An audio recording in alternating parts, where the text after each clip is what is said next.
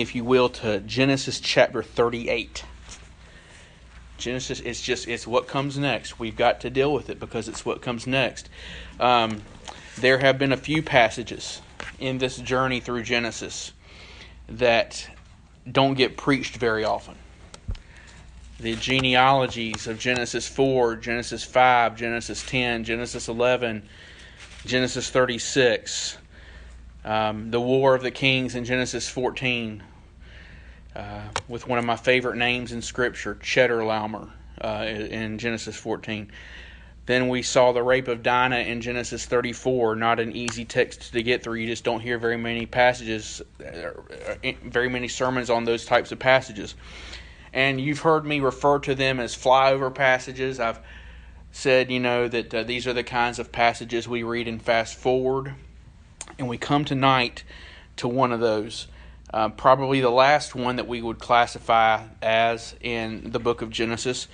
But I hope that if anything in our time through Genesis has resonated with us, it's that all Scripture is inspired by God, and even these passages that get neglected, I hope you've come to love God's Word more through these types of passages, because I have really enjoyed teaching them. And I almost regret that this is our last one like this in Genesis, because I've had fun learning myself how to present them in a manner that is edifying, I hope. And I hope that is the case tonight. Genesis 38 is the awkward tale of the awkward encounter between the fourth son of Jacob, name is Judah, and a woman who turns out to be his daughter-in-law, Tamar. And we're going to see by the end of tonight why it matters. Some really interesting stuff at the end, I think. So let's start with the first 5 verses. Genesis 38, 1 through 5. It says, "And it came about at that time that Judah departed from his brothers and visited a certain Adullamite whose name was Hirah. Judah saw there a daughter of a certain Canaanite whose name was Shua, and he took her and went into her. So she conceived and bore a son, and he named him Then he conceived again and bore a son and named him Onan. She bore still another son and named him Shelah, and it was at Kezib that she bore him." So, just a kind of a matter-of-fact opening to this chapter. It seems odd when we're reading through Genesis that the subject of the text changes so abruptly from Joseph to Judah. But remember, if you go back to Genesis 37, verse 2, it says that these are the records of the generations of Jacob. So really, while Joseph is the main human character of the last 14 chapters of the book of Genesis, it's really about the sons of Jacob and what they are doing. And when we understand that in that context, it makes sense that this episode with Judah is here, because Joseph is now in slavery in Egypt. We see this at the end of chapter 37. He's sold to the Ishmaelites, who sell him to Potiphar. We'll pick that back up in chapter 29 or 39. But what happens here with Judah is the next major thing chronologically to happen with the brothers. In fact, it's the only episode we read about that's distinct from Joseph for the rest of this book. So we read, "And it came about at that time that Judah departed from his brothers." And that is the impetus for why this is in Scripture, because Judah has departed from his brothers. That is a significant statement because it signals that he is departing from the divine purpose that God has made for the sons of Jacob.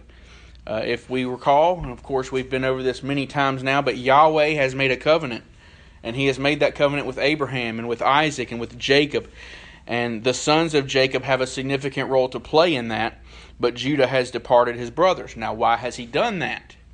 Well, it could be that he was going through a spiritual crisis. In fact, I would say he was probably definitely going through a spiritual crisis after what happened in chapter 37.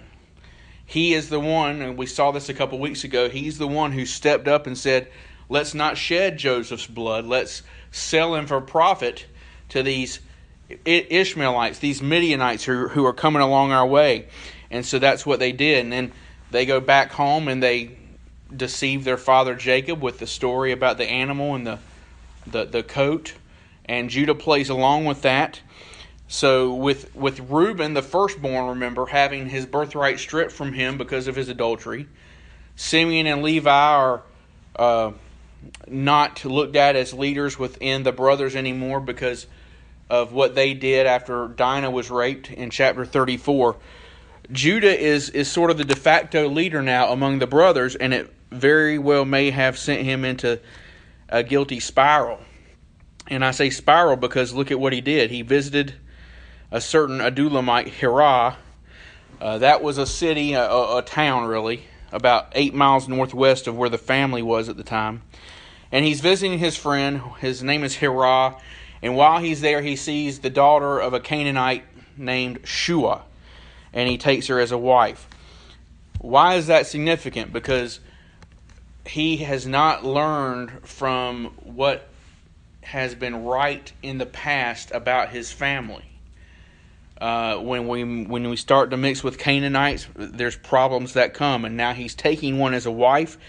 And all of the anecdotal evidence surrounding this chapter suggests this woman, who's not even named in the text, which maybe is a hint that this is correct, she's fairly reprehensible.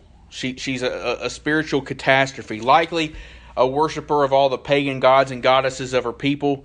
She probably had heard Judah speak of his God, Yahweh, but has rejected him, and still he is taking her as a wife. So they have 3 sons together, Onan, and Shelah. Shelah was born in Kezib, that's right outside of Adullam. So let's move on. Verses 6 through 11 say this. Now Judah took a wife for his firstborn, and her name was Tamar. But Judah's firstborn, was evil in the sight of the Lord, so the Lord took his life. Then Judah said to Onan, Go into your brother's wife, and perform your duty as a brother-in-law to her, and raise up offspring for your brother. Onan knew that the offspring would not be his, so when he went into his brother's wife, he wasted his seed on the ground, in order not to give offspring to his brother. But what he did was displeasing in the sight of the Lord, so he took his life also. Then Judah said to his daughter-in-law Tamar, Remain a widow in your father's house until my son Shelah grows up. For he thought, I am afraid that he too may die like his brothers. So Tamar went and lived in her father's house. So from Joseph's being sold into slavery until the time in chapter 46 where Jacob and all of his household are going to go into Egypt, this is about 22 years between those two events, which likely puts what happens in chapter 39 with Joseph before these 6 verses we just read. But again, we're talking about Judah right now. Was probably in his late teens when Judah decided to take a wife for his firstborn son, this woman named Tamar. But as we see in verse 7, and I don't know if this is the first time we see this exact phrase in Scripture, but I know it's not the last time we see this phrase, especially in the Old Testament. He did evil in the sight of Yahweh, evil in the sight of the Lord. And we're not told specifically what that evil was. It must have been pretty bad. Considering that Judah was still alive at this time and the Lord hadn't taken him out, whatever was doing, whatever his lifestyle was, whatever he was doing, it warranted from God an immediate and divine death sentence. It was that grievous. It was that egregious. And so that leaves Tamar a widow. This woman who is supposed to give birth to the heir, Judah's heir, is now a widow. And that points us to something that's not obvious on the surface, because the events of Exodus and Leviticus and Numbers and Deuteronomy haven't happened yet. They're still hundreds of years away from happening. And so that means that the law has not been given. The law comes through Moses on the mountain. It has not been given yet. But still what we see here is that there are foreshadowings of the law of Moses in place already in the culture and in different cultures around what we would call Canaan. In fact, if you know your ancient Near Eastern history, you're going to hear about a guy named Hammurabi's Code.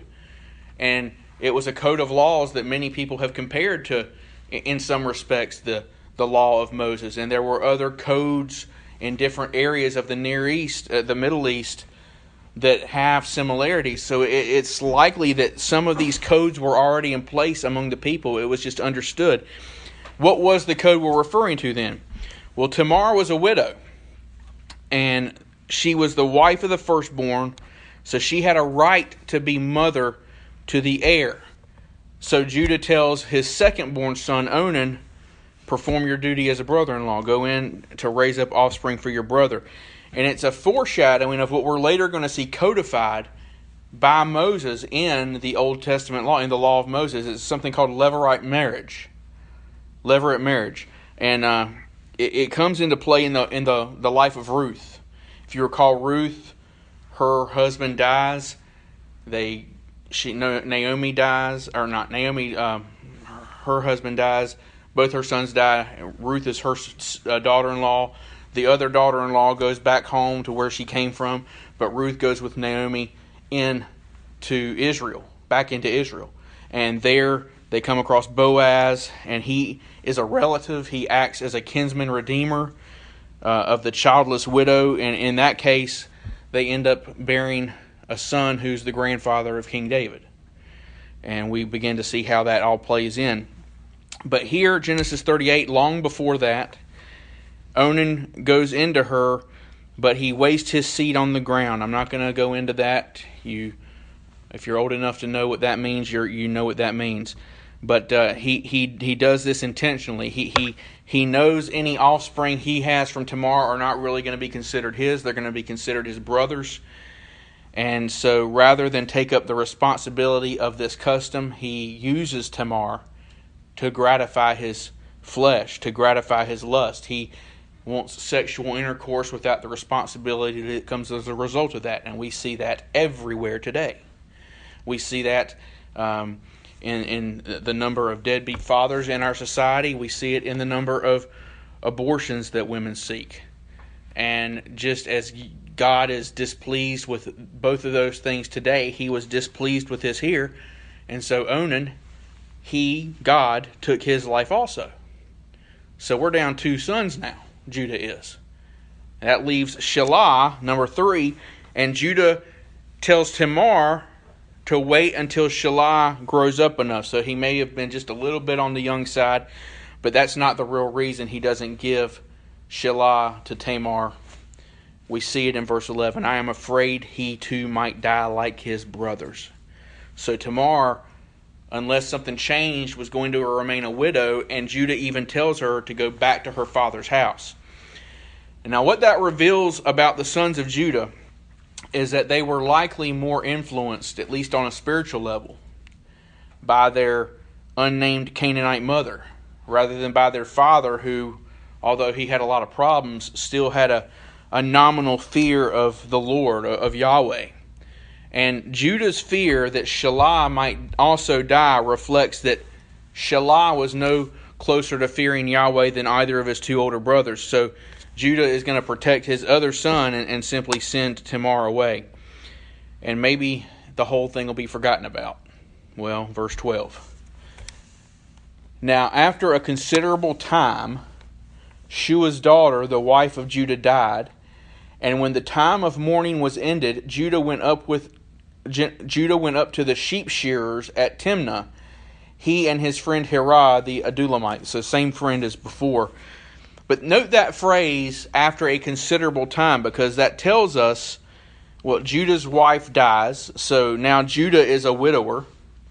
But the key phrase is after a considerable time, indicating that Shelah would have been old enough by now to be given to Tamar to raise up offspring for his oldest brother And obviously that doesn't happen.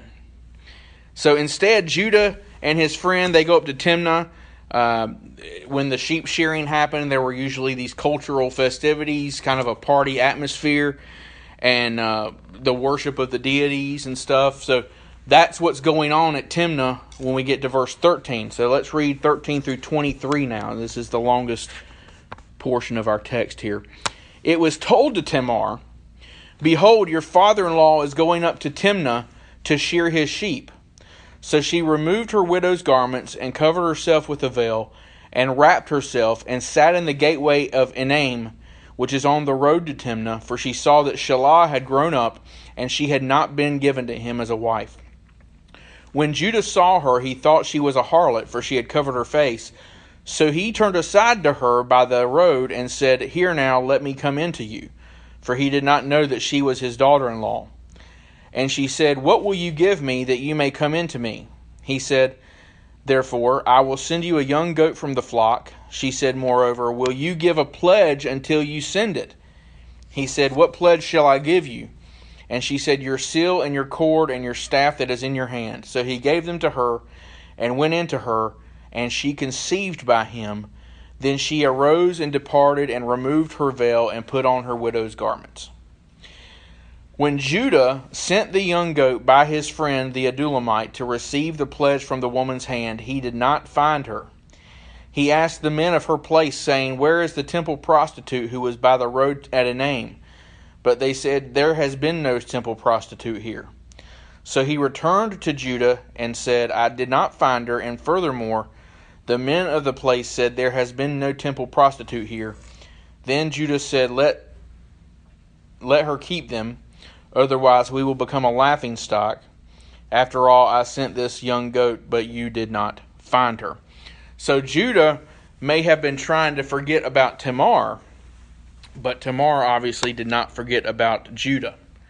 And it's very possible that during the time she was in Judah's house, during the time she was married to Judah's oldest son, that she became someone who feared the Lord Yahweh as well. In fact, I would say it's probable, given she was willing to go to great lengths to see that her right as the mother of the heir came to pass. She may have been instructed by Judah in the time she was there about the covenant that Judah's father, that the Lord had made with Jacob. So now the lengths she went to see this happen, let's not kid ourselves. The methods are obviously not to be celebrated, obviously not to be emulated, and it definitely involved some deception. But as we have seen in a couple other cases in the Old Testament, Tamar's actions are not condemned in Scripture. You won't find one ill word about the actions she took. She's not criticized for what she did. Judah, on the other hand, is seen as reprehensible in this chapter. Let's dig into that a little bit. Tamar had left her father's home at one point. She intends, it looks like, to follow Judah's God, only to be sent back by Judah himself. So as time goes on, you gotta kind of identify with this woman. She's been left a widow. She's childless. She's alone in the world. She's back in her father's house, but technically she's still under Judah's authority, and no one seems to care about her. So she takes matters into her own hands. She removes her widow's garments. She puts on a veil, wraps herself, goes to the gateway of Enaim. Judah sees her. That he takes notice of her indicates she probably acted in a way to gain his attention. But, of course, he thinks she's a harlot. He goes into her. She doesn't know who he is. Promises the goat, gives the seal, the cord, and the staff as collateral. And she conceives, and then she goes back home. And, of course, as we just saw, when he sends the goat, we don't know who you're talking about. We don't know this woman. No one's been here doing what you say. And so obviously he doesn't want to ruin his reputation by digging into any deeper. And we read this, and it's ugly. This is every bit as ugly as the chapter 34 with the rape of Dinah. But how the line of promise continues from generation to generation, as we've seen in Genesis, it has not been without its hiccups. Abraham with Hagar and Ishmael, Jacob and Esau, all kinds of drama there. We also need to remember that when we consider Tamar was a Canaanite, promiscuity was a way of life for women in that culture. Something, if you dig into the history of those religions, women were often expected to devote themselves to promiscuous conduct in service to their gods and goddesses in those times, in that area. So it's very important that it's noted that Judah's friend asked about a temple prostitute. That separates her from a common harlot.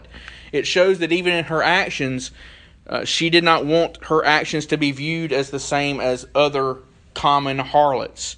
She was not in this for lust. She was not in this for money. She was in this to ensure her rightful place in the covenant family.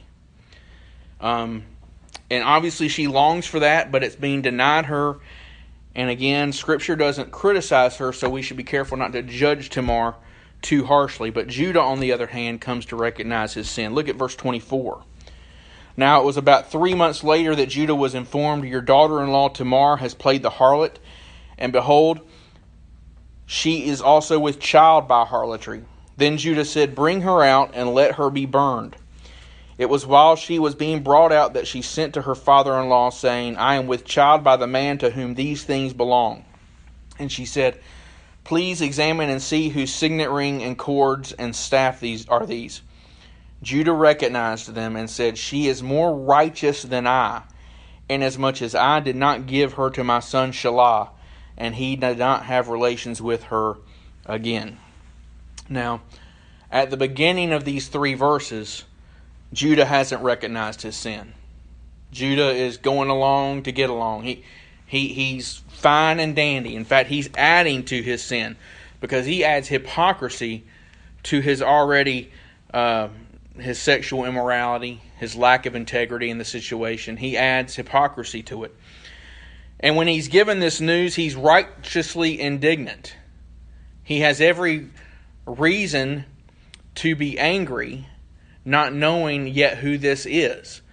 So to get this news about Tamar and harlotry and being pregnant without the added context, in his mind, she has disgraced the memory of 2 of his sons. She's embarrassed the 3rd son to whom she's ostensibly been promised, and she's disgraced Judah as the head of the family, as the head of this part of the family. And even in unholy societies like this one, there were penalties for adultery, and those penalties were often death. So he immediately declares her guilty, and she is to be burned. But when she's brought before him, he decides to interrogate her. And it's like 2 Samuel. Remember when David commits adultery with Bathsheba, and then the prophet Nathan comes into him, and he begins to tell David a story. And what do you think about all this, David? Well, that man should be punished. That man should be killed. And what does Nathan say to David? You are the man. Well, this is Judah's "you are the man" moment. His seal. It's his cord. It's his staff. And it's his child.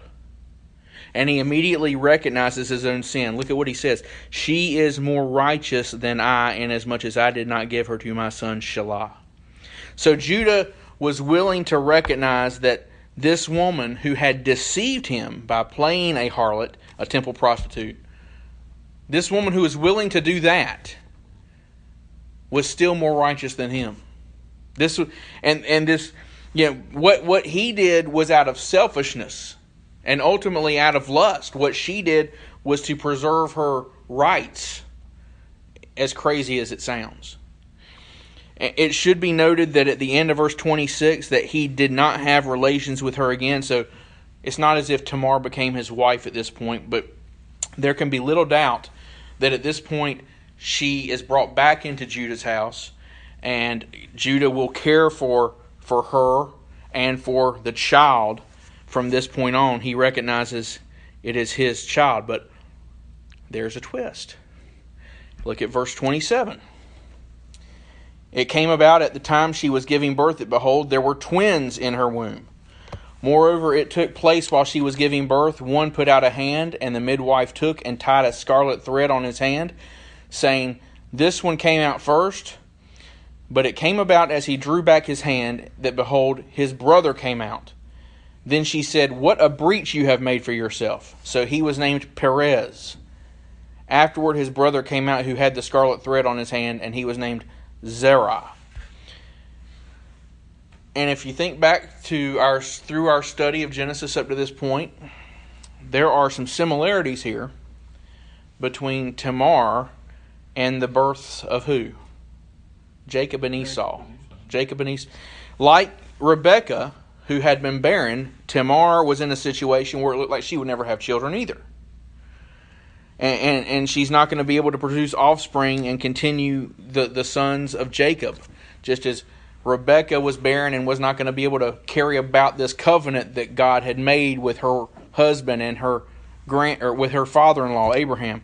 So there's a similarity. Like Rebekah, she ended up having twins. Like Rebekah, there almost seemed to be a contest in the womb between the two over, which one's going to be firstborn. It's not two nations are in your womb and they're fighting, is what Rebekah is told by God. Here, it's not that overt, but there seems to be a struggle going on with Rebekah. Her firstborn was who? Esau. He comes out looking like what? Red, hairy. Well, here, the one sticks his hand out and a reddish scarlet thread is put around it. But then he pulls his hand back in and his brother breaks through. So like with Rebekah, with the second son, Jacob, becoming more preeminent than the first, Esau, here the first son to make an appearance, his arm, Zerah, means rising. He is supplanted by the other, Perez, which means breaking through. And Perez would later become the predominant brother. We'll see that in a second. But this is how the account of Judah and Tamar concludes. Well, I say that they're all going to go together into Egypt with Jacob in chapter 46. Tamar will be included in that. Shelah and his children that he'll have by this time will be included in that. And Perez, and that they will be included in that. But there are some things to note here as we close this up. First, in the firstborn of Judah, we see quite plainly that doing evil in the sight of the Lord will get you a death sentence from the Lord. Now, it's not as simple as us going outside and God striking us dead, although God can take us out at any time He wants to, right? And we are all due that death sentence because we are all sinners who fall short of the glory of God. It comes immediately for Again, we're not told exactly what he did, but lest any of us and all of us repent, we will face that same death sentence. So what does this tell us? Run from evil at all times. Run away from evil at all times. If something involves doing evil in the sight of the Lord, run away from that and let be your warning. Second, using the law as a means of self-gratification displeases Yahweh, and death will follow. Those who use religion as a means to please themselves, their actions are not hidden from God, and justice will come. Onan spilled his seed rather than fulfill his responsibility under God's. It wasn't codified yet in the law of Moses, but it was understood that this was his responsibility to go into Tamar and raise up offspring. He doesn't do it. So those who use religion to gratify themselves, however they do it, judgment will come. So we see that. Third, we see that repentance comes when we are willing to recognize our own lack of righteousness. And that's what we see in Judah. Judah comes to see that he is not righteous. He's not even more righteous than someone who pretended to be a harlot. And to that end, the parable of the Pharisee and tax collector that we looked at from Luke 18 on Sunday really comes to mind here, because our job is not to judge our own righteousness in relation to other sinners. We are responsible for judging our own righteousness with how do we measure up to Jesus Christ? How do we measure up to Yahweh Himself? And so the answer, of course, is Romans 3:23 again. We fall so far short of the glory of God that it shows us our need for Jesus. And Judah, in the end here, seems to have done this. He he seems to repent and, in a sense, return to the fear of the Lord. And this really does seem to mark a turning point in his life.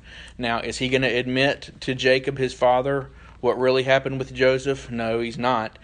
But once we see Judah again later on in Genesis, a couple chapters later, we're going to see a different Judah. We're going to see someone who wants to step up a little more than he had. Finally, fourth, I want you to see another reason this passage is included in Scripture. And to do that, I want you to turn to the fourth chapter of Ruth. Genesis, Exodus, Leviticus, Numbers, Deuteronomy, Joshua, Judges, Ruth. The 8th chapter of the Bible. Ruth chapter 4. It's only 4 chapters long, so if you get to 1 Samuel, you've gone too far. I said a few minutes ago that Judah giving Tamar to Onan and then promising his third son, Shelah, was a foreshadowing of levirate marriage, which is seen in the law of Moses. Well, again, that has to do with Ruth's story. And hopefully you're familiar with how her story ends. I alluded to it earlier. She ends up marrying Boaz. They have a son, Obed. Obed has Jesse, and Jesse has David. But look at the last paragraph of Ruth, starting in verse 18. Chapter 4, verse 18. Now these are the generations of who? Perez. To Perez was born Hezron, and to Hezron was born Ram, and to Ram Amminadab, and to Amminadab was born Nahshon, and to Nahshon Salmon, and to Salmon was born Boaz, and to Boaz Obed, and to Obed was born Jesse, and to Jesse David. What we see here is, why is Perez mentioned? Because Scripture is connecting Ruth's levirate marriage to Tamar's failed levirate marriage. But in the end, it works out in this way. Tamar's predominant son, Perez, is in the line of promise leading to David, who ultimately leads us to Christ. If you want to follow the genealogy, it's Abraham, Isaac, Jacob, Judah, Perez, Hezron, Ram, Amminadab, Nahshon, Salmon, Boaz, Obed, Jesse, David. So what we're seeing, why is this here? Why is Genesis 38 here? Why did God put that there? To show us the genealogy of the Savior. To show us more of what's going on in the genealogy of the one who will come and put an end to all this sin. It's really fascinating when you connect the dots. And it should be noted as we finish that we once again see how even the most awkward passages of Scripture are inspired by God to teach us. Because what comes of Tamar? She is one of 4 women mentioned in the genealogy of Jesus in Matthew chapter 1. There's Tamar, Rahab, Ruth, and Bathsheba. 4 women, all of them Gentiles, all of them coming to be part of the line of Christ through some strange and sometimes sinful circumstances, but God using them to bring about the ultimate salvation for everyone who will ever believe in His Son Jesus. And therein lies the evidence that God's promises are true, that all things do work together for the good of those who love God and are called according to His purpose. And Tamar, it seems that she became one of these people. And it worked out for her. And that sometimes means that what people mean for evil, God will use for good, as we see with Joseph and his brothers. But God does accomplish His perfect result. So the lesson for us tonight, the application for us tonight, is to press on and have the resolve of Tamar to see what is right done. Have learn from the negative example of not to do evil. Learn from the negative example of Onan not to use religion as a cloak for self-gratification. Learn from the repentance of Judah, that when we repent, we realize how far short we fall. We run We run to the Lord. We run to Yahweh. And just as Tamar would one day go into safety in Egypt with Judah and her sons because of the famine that's going to come, may we also realize that the true safety for us is in trusting in God's provision for us through His Son Jesus. Let's pray. Father, I thank You that even in these passages of text that are not popular, we don't see devotionals written about these. We don't see books sold about Judah and Tamar. We still see how You are working all things to establish Your nation of Israel and eventually Your Son Jesus Christ. And through those things we see some negative examples to learn from and some positive examples to carry on ourselves. Father, may we be a people who runs from evil. May we be a people who don't use religion to sin, who will repent and Lord, trust in Your promises to do what is right. We thank You for tonight. We thank You for Genesis 38. And as we press on, may we press on in faith. And we ask this in His name, Jesus. Amen. Amen.